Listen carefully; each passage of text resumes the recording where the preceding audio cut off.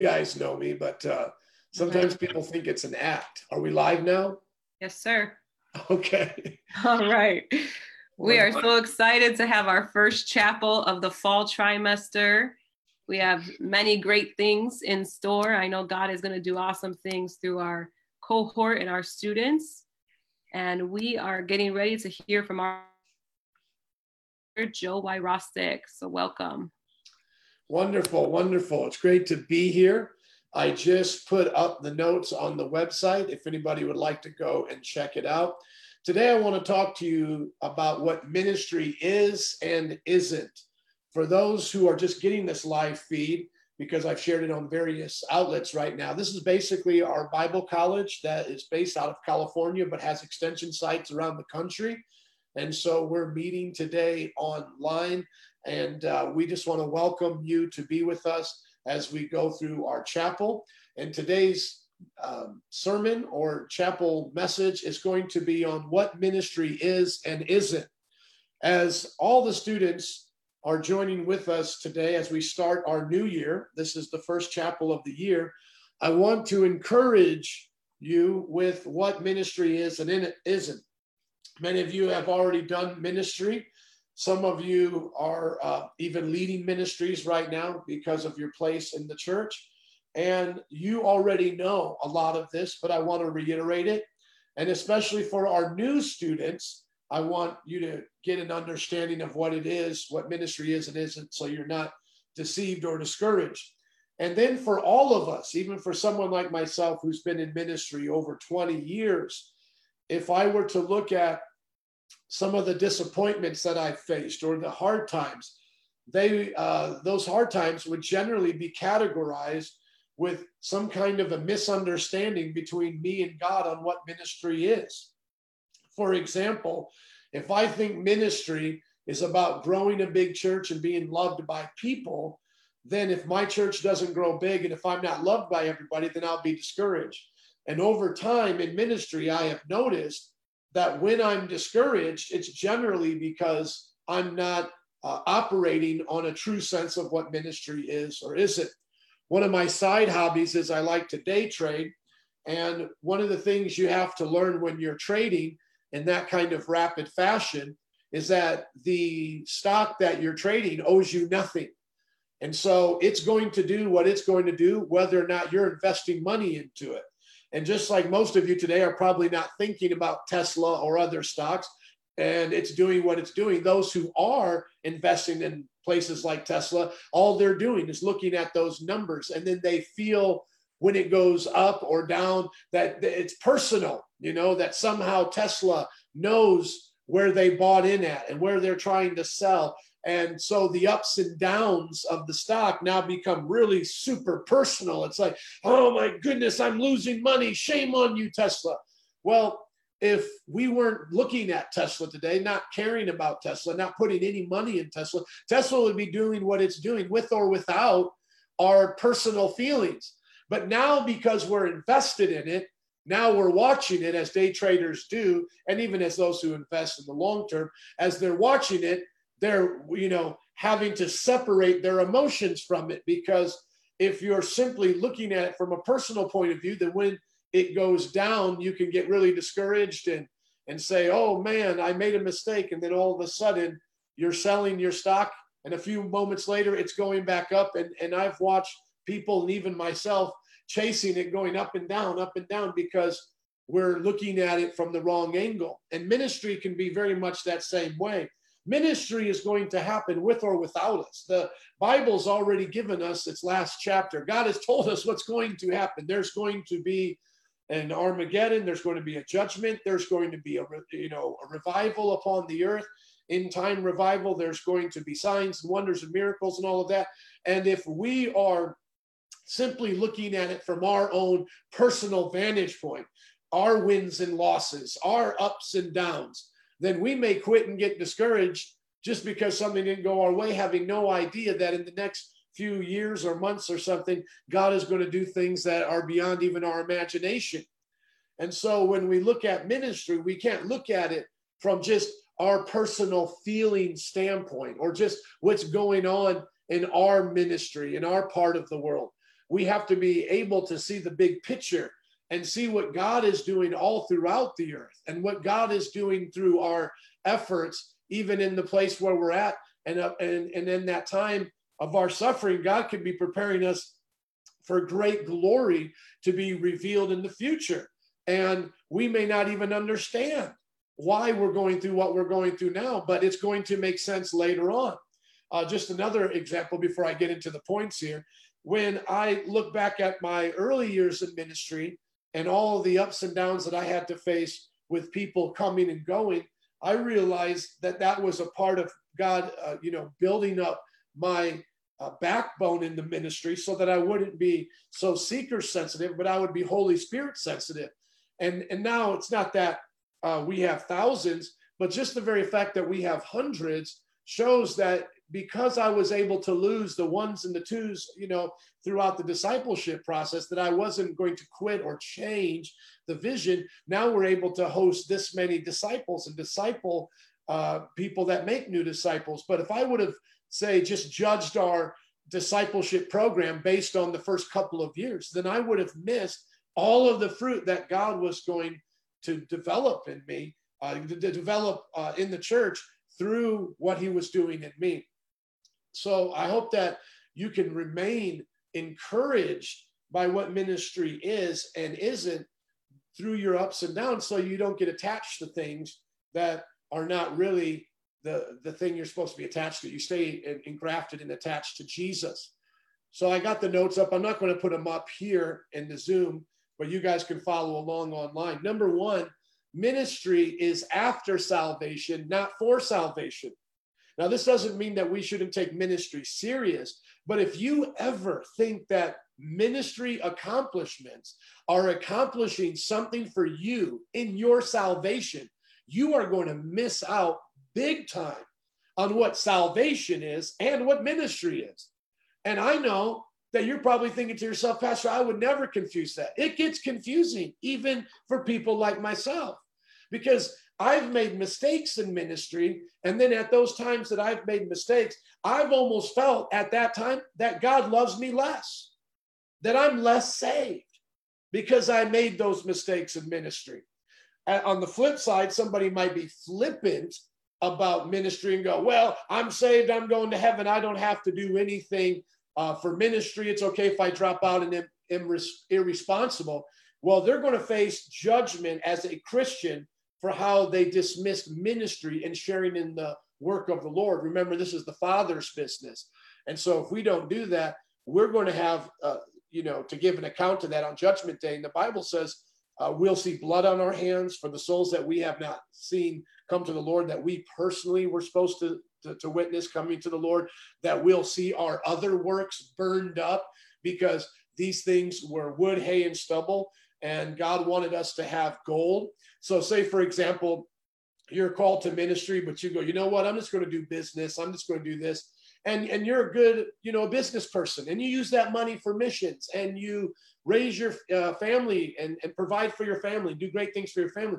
Well, the Bible says on Judgment Day, if that wasn't what he called you to do, all of the work that you did as a businessman will just get burned up. God still used it for his glory, and he gets credit for that, but you don't get it attributed to your account because that wasn't what he wanted you to do. He wanted you to do something else. So there will be real rewards, and I don't want to say punishment on Judgment Day for Christian, but there'll be regret, rewards and regret on Judgment Day. So always remember this, that ministry is not for salvation, it's after salvation.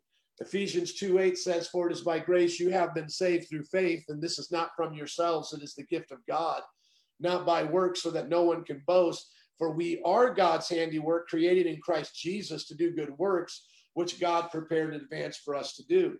So we should always look at salvation as by grace through faith, and that the works we do in ministry comes out of our salvation by that same grace through faith, and that we're not doing it to earn our salvation. We're doing it because we're saved. We're bringing forth the good fruit of our salvation. We're honoring the Lord with what he's called us to do. We're not our own. We don't belong to ourselves. If God bought us with a price, can't he now spend us on anything he wants? Once again, if I buy a car, can't I use that car for anything I want? I could plant flowers in my car right now if I wanted to, couldn't I? I could go and drive my car in the lake and put it under the water if I want to. When you buy something and you own that something, you can do whatever you want with that. God bought us for a price, the price of Jesus, the blood of the Lord, the Lamb slain on the cross. So we've been bought, and then now he can spend us and use us any way that he wants. The beautiful thing is that he uses us, and he gives us a chance to participate in his glory. He uses us for his glory. He gives us the chance to participate in his glory, to share in his glory. Once again, he didn't have to do that, but he willingly, joyfully did that. And so we ought not to ever think that ministry is attached to our salvation. If you make a mistake in ministry, that doesn't mean you're less saved. If people don't like you in ministry, that doesn't mean that God loves you less. If your ministry fails in an earthly sense, like you can't complete that ministry, that doesn't mean that you're a failure in the eyes of God. In heaven's mind, that ministry might have accomplished exactly what it was supposed to do. God may not have wanted it to go on and on and on. He may have just wanted for a time people to be saved or encouraged in this Bible study, life group outreach you were doing. And now you move on. Seasons and reasons. You got to know the seasons and the reasons for those seasons. And what we cannot do if we want to have a healthy relationship with the Lord is not confuse what we do for the Lord as based on what the Lord does for us. This is not like I'm doing something for the Lord so that he does more for me. God has already done all for me that I will ever need based on Jesus and the cross, and I receive that by grace through faith. Every good work that I do now as Christ's workmanship is God just working through me. I am not doing good works so that I can be more saved. And so when you look at ministry that way, you can always lay down your head at night and be at peace and know that you're saved. Know that you're loved. Know that you belong to the Father, and it's not based on your performance that day. You have a peace and a understanding of who you are in Christ, and it's not dependent upon whether or not 600 people came to your Easter service. It's based on what Christ did for you. He's already shown you how much you're worth. And so each one of us need to make sure we know that ministry is after salvation, not for salvation. The next thing that we need to remember is that ministry is selfless, not selfish. My dad, who was a successful businessman for many years, talked about his lesson learned as he transitioned into full-time ministry. And the first thing that he said he would describe ministry as is inconvenient. That's how he described it. He said, as a businessman, I got to set my schedule, and then I got to plan it accordingly. And then I got to work with the customers based on what fit my schedule best. And if a customer didn't show up and it was, we were closed, we were closed. And if a customer, wasn't really getting along with our plan for him, we could say it's probably best for you to go somewhere else. But that's not at all what ministry is like, is it? I mean, we are often inconvenienced by ministry. I am always just amazed at how quickly my days can change based on what's going on in ministry. That's why, and I say this to you with all sincerity, never feel guilty for enjoying what God has blessed you with in life while you're doing ministry. For those of you who support our church, you know that my wife and I get a salary that has not changed over the years. It's been basically designated to us since we first started. And finally, over a certain amount of time, we were able to receive that salary. But then I was able to save up and do certain things. And I drove Uber, and I got some toys and different things. And people all the time want to make me feel guilty because I have these kinds of things in my life. But you know what? who's there with me on the day my child's having a birthday party and I'm having to be upstairs in my bedroom talking to elders or deacons who don't understand their way to live for Jesus, don't know how to be a Christian, and I'm having to spend 3 hours in some disciplinary meeting. See, nobody talks about that, do they? Nobody talks about me, literally being in Chuck E. Cheese and being told someone has just passed, or being in the grocery store. I was in the grocery store with all of the party favors when I was told one of my good friend's baby just was born stillbirth. Like, I'm sitting here holding, the Doritos and the drinks here, whatever, and I'm just answering the phone. Hey, what's going on? And they're crying. We had to come to the hospital. We couldn't feel the baby. Now they say that the baby has died in my womb. I have to pass the baby as a stillbirth. So ministry is never going to be selfish. It's never going to be. So never think you're owed anything. At the same time, if God wants to provide for you, a way to find rest and peace in the ministry, don't feel guilty, but you have to get this in your mind. You're not owed it. It's not about you. It's not about what you get out of ministry.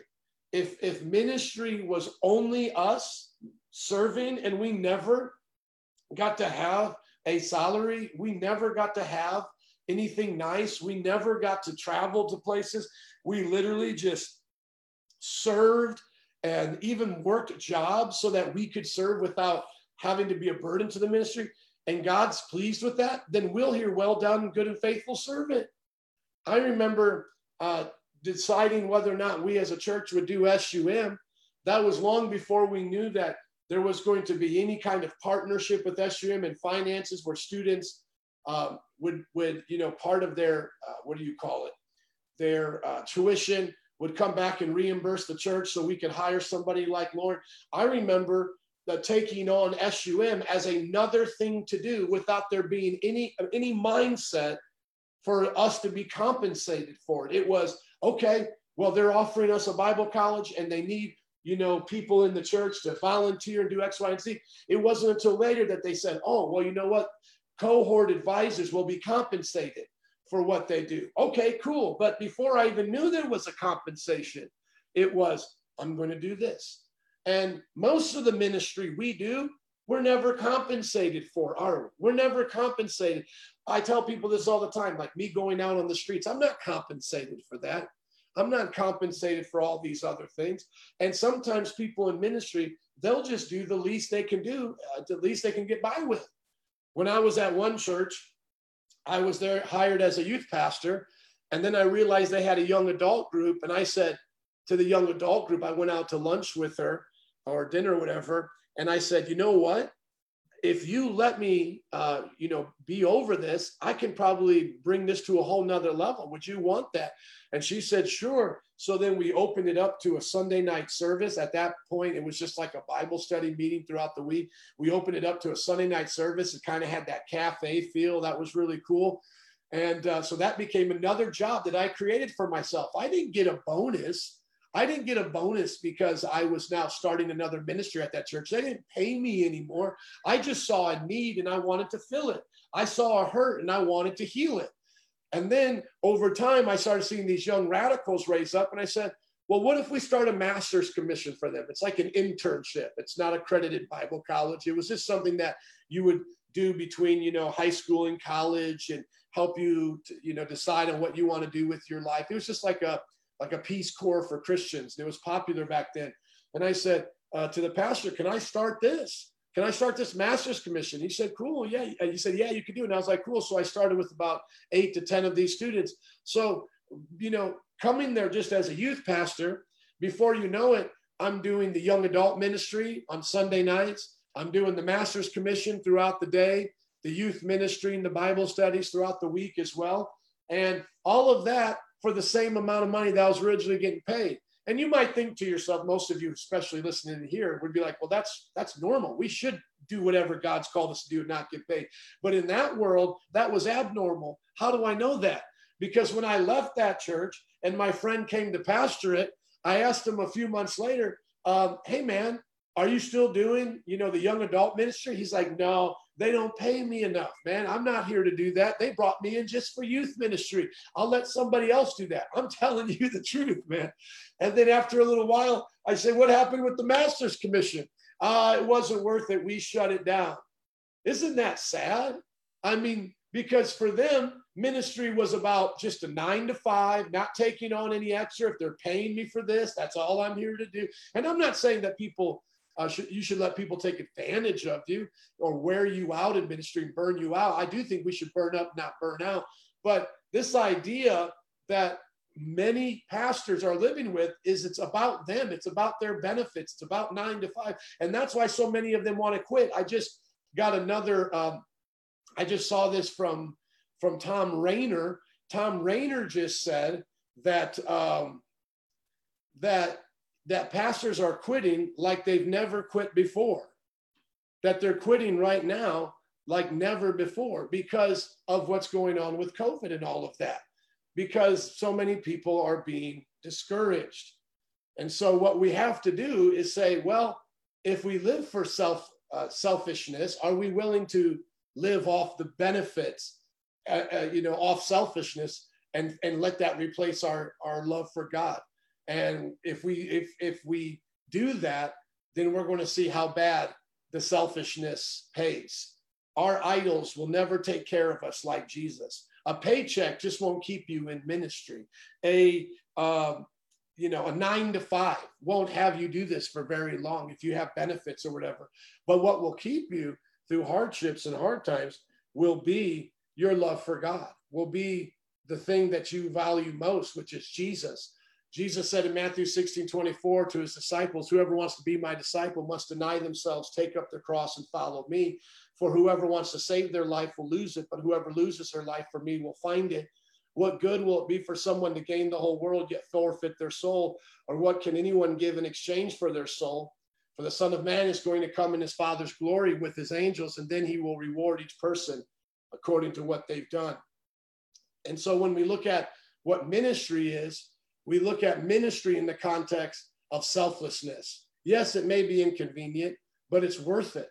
We're serving Jesus Christ. We're carrying our cross. Yeah, it may come with some penalties upon our life, like we may suffer. Being a Christian may come with the penalty of violating the world's standards, and they may look down on you. You may not get all of what the other person gets who's not really going all in for Jesus. You may be suffering. He may be getting rewarded by the world, and you may be getting penalized, right?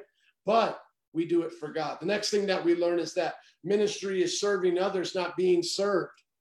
We don't have to spend a lot of time on this point, but Matthew chapter 20, verse 24 and onward says that we're not supposed to be like the Gentiles who exercise their authority over people, but we are to be the servant of all. The Bible says that whoever wants to be first must be your slave, just as the Son of Man did not come to be served, but to serve and give his life for many. In ministry, if you think it's about others serving you, then you're not going to make it very long. I know some people may see where I'm at my position, more managerial, where I can come in and say, okay, well, let's fix this. Okay, let's get the maintenance guy to do this. Oh, we need to update this, this thing on the announcements. Let's get this person, the administrator, to do this. Oh, and the youth pastor, we're going to do this outreach. So the youth pastor does this. So at some point you may look at me and go, oh, well, Joe, you got this church and you have all these servants around you, and it seems like you're kind of giving out these orders. There has to be some kind of order in the church, true. But what Jesus is saying here, because even Jesus had that with his disciples, he says, like, I came to serve, Son of Man came to serve, but then what does he do? He has his disciples sit down all the people, distribute the food. It's not a contradiction. What it is that when we serve, we will be given more places of authority in the kingdom of God, but we are to never lose our servant's heart. So how I check my heart and how I always make sure that it's not about me is, if so-and-so wasn't the youth pastor, would I do it? Absolutely. If so-and-so wouldn't have the gift of fixing the announcements, would I do it? Absolutely. If someone wasn't here to do the maintenance and shovel the snow, would I do it? Yes. And as a pastor, I've done all of those things. Now, not everyone here may be a senior pastor, but at some point you're going to find yourself in the role of having people over you and under you. It's just the way it is. And so if that's where you're at, you have to accept it. I'll have, leaders over me, and they're going to be sharing with me what I need to do. And then I'll be a leader to others. But I'm not here for the purpose of being served. It's not my agenda. It's not my will. In other words, we're all here for the will of God. And sometimes God will test that. For pastors, Easter is generally like our biggest service. And I remember oftentimes God would say to me, I want someone else to preach Easter. So Jared would preach the Easter and different things.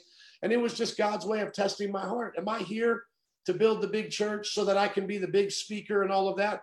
Or am I willing to be a servant even in those ways? Do I have to preach every big service? Who says every Easter service we got to put up the pastor there so he can be like the peacock and be like, here I am on the greatest day of the church?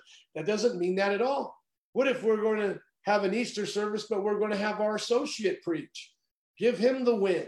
Let him sense what it's like to pastor God's people on that day, because it's not about just the senior pastor, is it? And so often, those of us who forget that it's about serving others think it's about serving us. Then what do? We get discouraged when people don't serve us good enough. Once again, that's the reason why so many pastors quit, because these people don't do this for me, and these people don't appreciate me. And there may be a lot of truth in that. That pastor may have bad people. They may be acting bad. But if God has called him there to serve bad people, then does that mean he gets to quit and now go try to find another church? They say on average, pastors switch their positions every few years. In denominations like the Assemblies of God, they're always rotating. They say after pastors get higher levels of degree, they want to go to bigger churches to get paid more. I had to learn that actually some denominations started forbidding their pastors to actually get doctorates, because the pastors who were getting doctorates would use that against the smaller churches they were pastoring to go get hired at bigger churches. And so people in that denomination would see, once the pastor got a doctorate, they were like, oh man, he's going to leave us to go to the big church now. Well, having said all of that, if we all just remembered as leaders in ministry that it's about serving others and not being served, we wouldn't be distracted by any of that.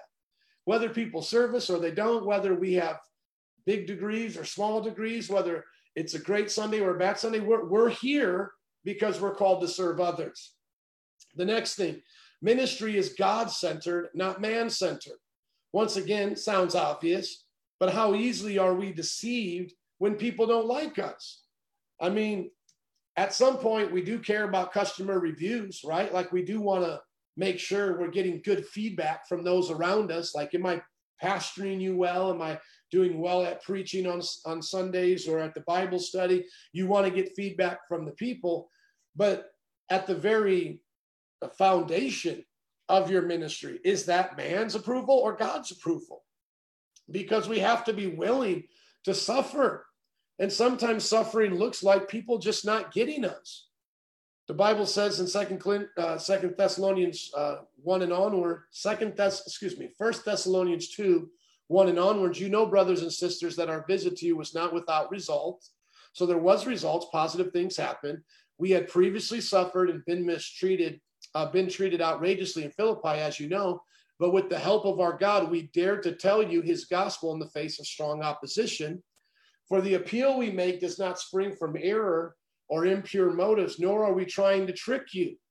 On the contrary, we speak as those approved by God to be entrusted with the gospel. We are not trying to please people, but God, who tests our hearts. We never use flattery, nor did we put on a mask to cover up greed. God is our witness. We were not looking for praise from people, nor from you or anyone else, even though as apostles of Christ, we could have asserted our authority. Instead, we were like young children among you. When we say things are God-centered, not man-centered, that's easy. But what are you going to do when you're looking at some of the biggest givers or the biggest influencers in your church and they don't like the direction you're going. Are you now going to try to seek their approval? Are you going to have an impure motive? Are you going to try to trick them? Are you going to try to keep them just so that you can have a little bit more of a cushion? Are you going to use flattery with them so you don't offend them, that you're going to cover up what you really believe and what you're going to do? No, you need to be bold and upfront at all times. This is what we're called to do. This is what we're going to do. If God has called you to be with us, then you'll want to do what we're doing. If you don't want to do what we're doing, then may God bring you somewhere else. But this is what we're called to do. And that we're not going to use the flattery of the world to try to get you to do it. We're not going to try to use impure motives to try to manipulate you to do it. We're going to do it because God asked us to do it, and we want you to do it for that same reason. And so we have to make that decision in life that when it comes to ministry, we're God-centered. And we're going to look at what God is doing more than what man is doing. I think we can see that man confirms many things what God is doing, but it's not that we're looking for man to give us the ultimate confirmation. We're believing that man is going to be blessed by it, that man is going to receive good things from what we're doing. Absolutely. We want to be aware of that. But what we don't want to do is start to look to them and to their faces and to their expressions as signs of how good we're doing. You know, if I were to look at some of your faces right now as I was preaching, I might get a little bit discouraged and think I'm not doing good. You know, some of you are a little bit distracted. Some of you are just, just rubbing your head in your face right now, like as if, you're in somewhere else, in your mind somewhere else. That's okay. But you know what? I can't judge what I'm doing based on your expressions. I have to believe that right now what I'm doing is good because God gave me a word, and that word is pleasing to him. Like we said before, the audience of one. God is my first and primary audience, and that as I'm centered around him preaching this word, it will be effective and impactful to those that are open to receive it. Not just to those, who are off into a different headspace right now, or, not able to receive it, but for those who are opening their heart and saying, I'm paying attention to this. I want to know what ministry is and isn't. You're going to receive something from this.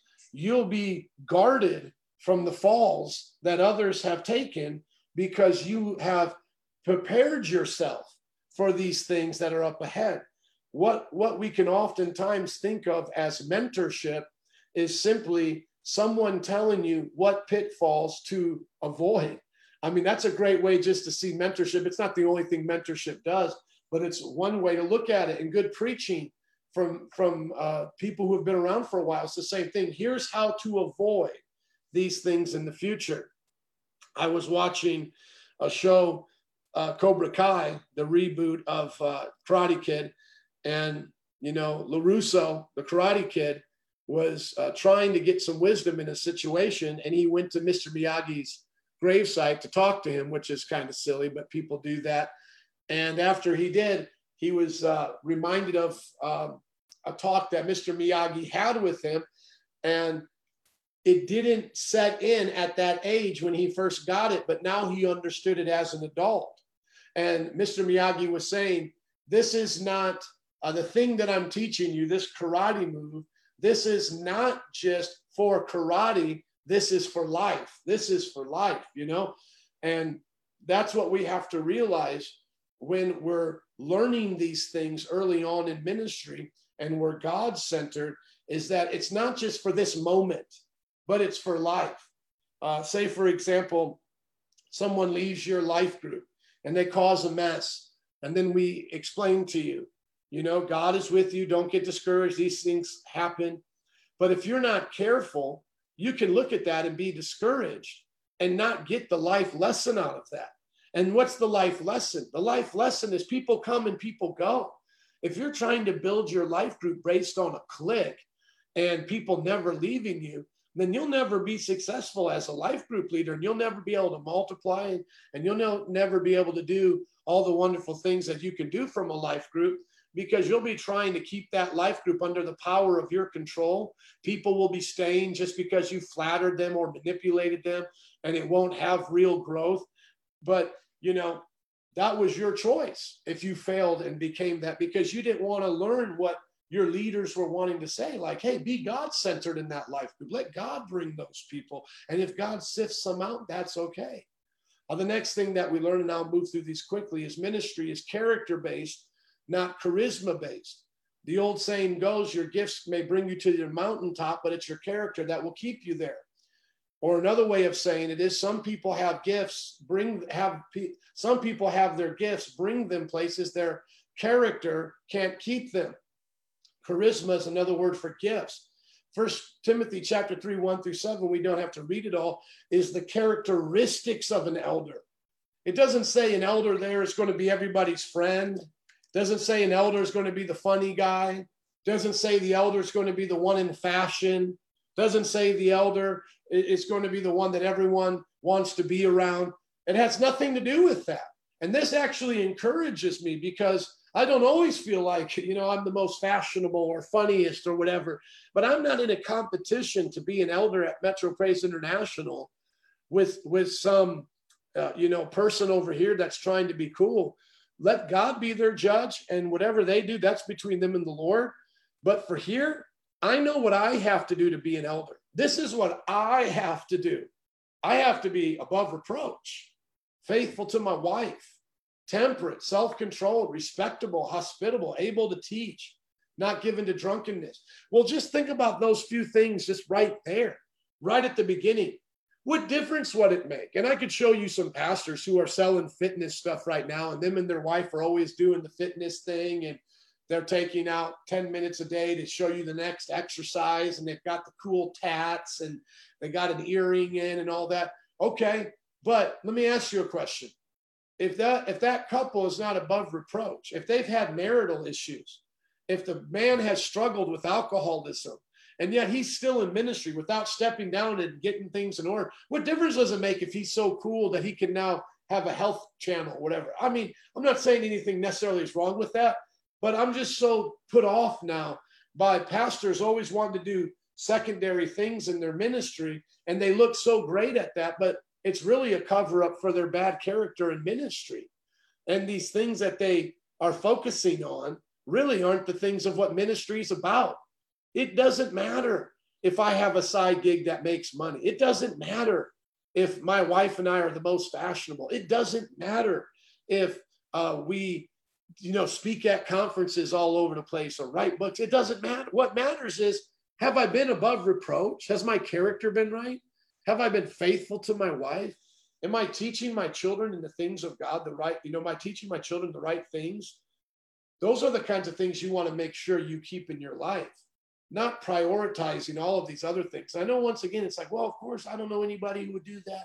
You know, everybody wants to put God first in ministry. I know it starts off like that, but then you see it over time, and it's so deceiving, because people begin to say, well, you know, I've got a reputation to uphold. It's kind of like Cardi B saying, y'all upset that it costs me $10,000 a week to be me, but y'all idolize me. I got to do this to keep you guys happy. So it's so funny her saying that, but I've heard ministers say things like that. You know, it's like, yeah, you may criticize my shoes, you may criticize this, but you're coming here because this is the kind of person I am. In other words, that's what they're saying, you know, you're coming here because I make you feel good as your idol. And that's why you want me. You want me to be that pastor you can bring your friends to and think I'm cool and all of that. And so we have to teach our people that we're ministering to and leading that it's not about that. It's not about that. What it's about is our character. Follow me as I follow Christ. It's not about my charisma or my ability to draw you in or my gifts that I have, even spiritual gifts. Well, this one's great at preaching. This one's great at prophesying. This one's great at this. I have been around now long enough to see it doesn't matter how good of a singer you are. It doesn't matter how good of a preacher you are. It doesn't matter how smart you are in teaching. If you don't have your character right, your ministry is not going to be blessed by God in a sustainable way. It will have its time where it still looks like it's flourishing, but it won't last very long. It will come down. The next thing is ministry is voluntary, not involuntary. If you keep, saying, well, I don't have a choice. I'm called to ministry. If I could do something else, I would. I even hear pastors talk like that. Well, God called me, and so now this is what I'm stuck doing. No, there's a truth to it that we're called and compelled. But the Bible says in 1 Corinthians 9:17, if I preach voluntarily, I have a reward. If not voluntarily, I'm simply discharging the trust committed to me. What then is my reward?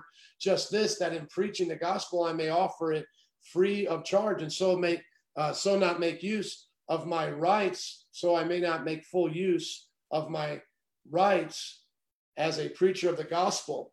Let me say this one more time. And so not make full use of my rights as a preacher of the gospel. Paul was saying that he could charge for the gospel.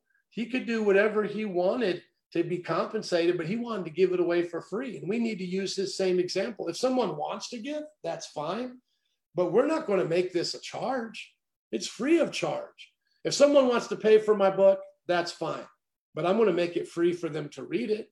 If someone wants to give as they come to the conference, that's awesome, but I'm going to make the conference still free. Does everybody get that?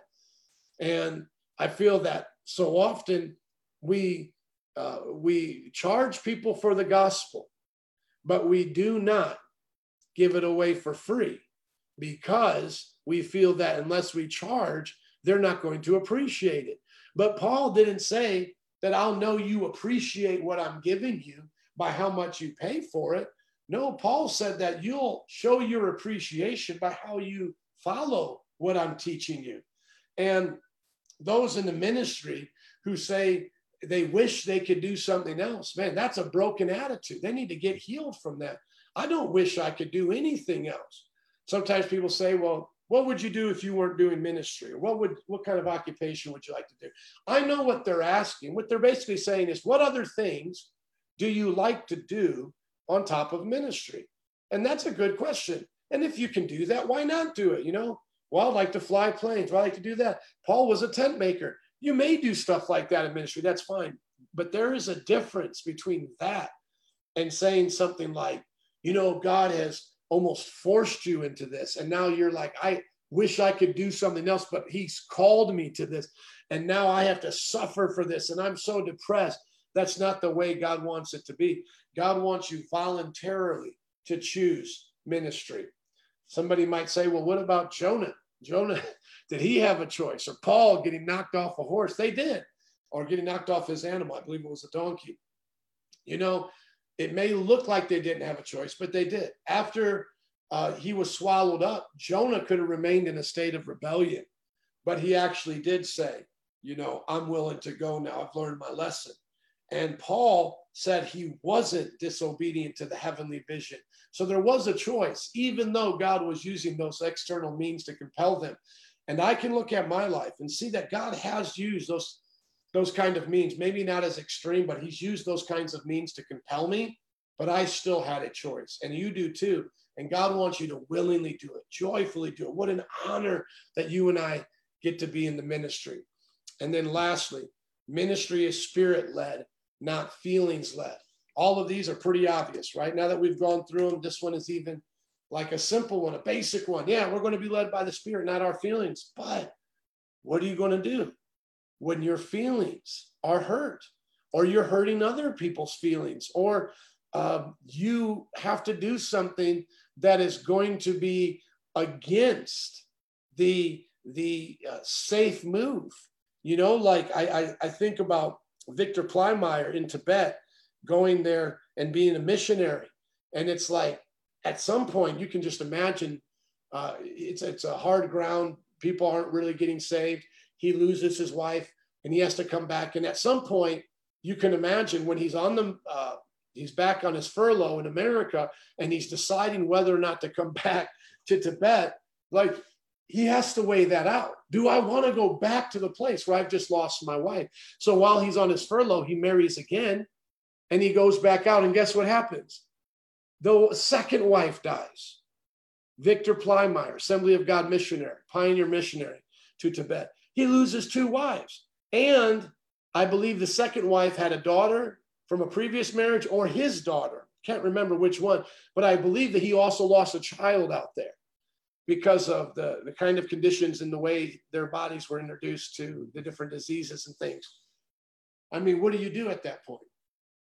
I mean, we honestly can be led by our feelings and try to put God's label on it. I think that so often, even in these times, people are talking to themselves, hearing themselves, listening to their own feelings, and thinking God is speaking to them. And God is speaking the complete opposite. Not that God wants us to like torture ourselves, or he just wants us to be in pain all the time, but he wants us to do things for his glory above our feelings.